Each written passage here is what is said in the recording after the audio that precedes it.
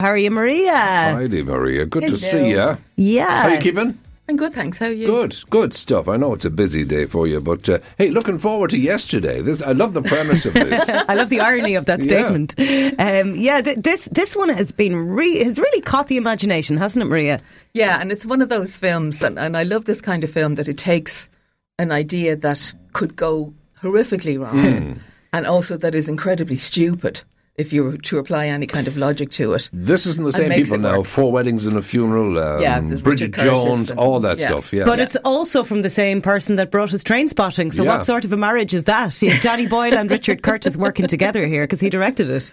So this is, it stars Himesh Patel, and I think the whole film will be a success because of him, because he's this really kind of endearing, he was in EastEnders for those of you who remember him, but he's this really kind of endearing, kind of slightly gormless character who wouldn't really set out to do anything wrong, and like it all will hinge on that performance. I'll tell you, explain the premise of it, because as I say, I love the idea of this. Well, the idea of it is, for some inexplicable reason, for like 10 seconds the world is kind of wiped out globally, technologically. Power outage and kind of a freak bus accident, and it ends up that his character, Hamish Patel's character, is the only person in the world who remembers the Beatles. So we have a little trailer. We do, but I remember the bit where he's Googling on the trailer, and the only things that are coming up are pictures of Beatles. He Googles John Paul. And John Paul II comes up.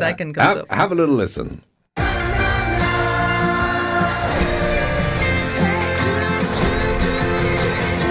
Yesterday, Ellie bought you a present. All my troubles seem so far away. Now it seems as though they're here to stay. Oh, I believe in yesterday. Suddenly, I'm not half the man I used to be. There's a shadow hanging over me. Oh, yesterday came suddenly.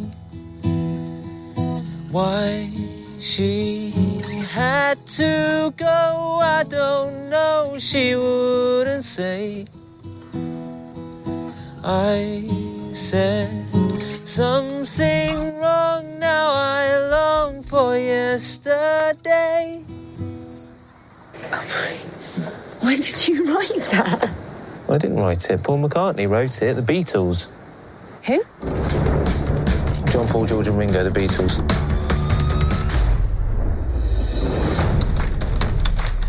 No.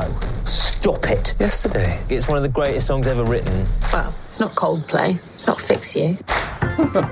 Brilliant. That line there is just Richard Curtis in the line. Did you see the bit where he's sitting in the living room and all the neighbours are coming in, lots of interruptions, and he's trying to play Let It Be?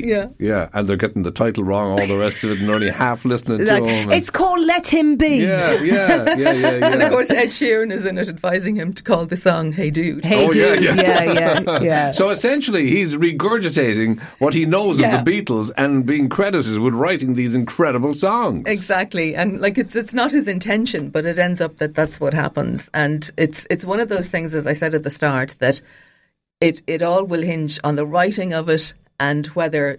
And it seems deceptively simple that you can pull this off, but this could go drastically wrong, but I don't think it will. And early reports are that it's absolutely superb. People are saying the laughs are great in it, and I think it did hinge on it being funny, you know, because it's all very well to have like all these, you know, lines that people are delivering, but if they don't work, you know, but even like that Coldplay Fix You line is genius, you know, because like that's probably what people would say in a world without the Beatles. Perfect, Richard Curtis. But it's kind of reminded me of other sort of clever movies that, you know, could have died an absolute death, like Groundhog Day. Yeah. I mean, we imagine the pitch, like, and this bloke is going to relive the same day all the time. So effectively you're saying that the audience is going to be looking at the same scene over and over again.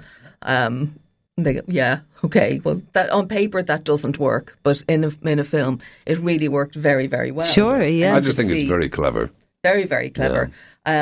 The Sixth Sense, though not in the same kind of thing, but one of those films that just hits you broadside with a twist in it that if you haven't seen it at this stage, where the hell have you been? But, you know, and everybody kind of kept the secret at that time to make sure that everybody else enjoyed it. Still think it's the best twist of all time. It certainly caught me blindsided, the twist. And The Usual Suspects is along the same kind of lines. And another film that I think I've mentioned this film before because it's kind of a little bit camp, and it's from 1970, so of course it is.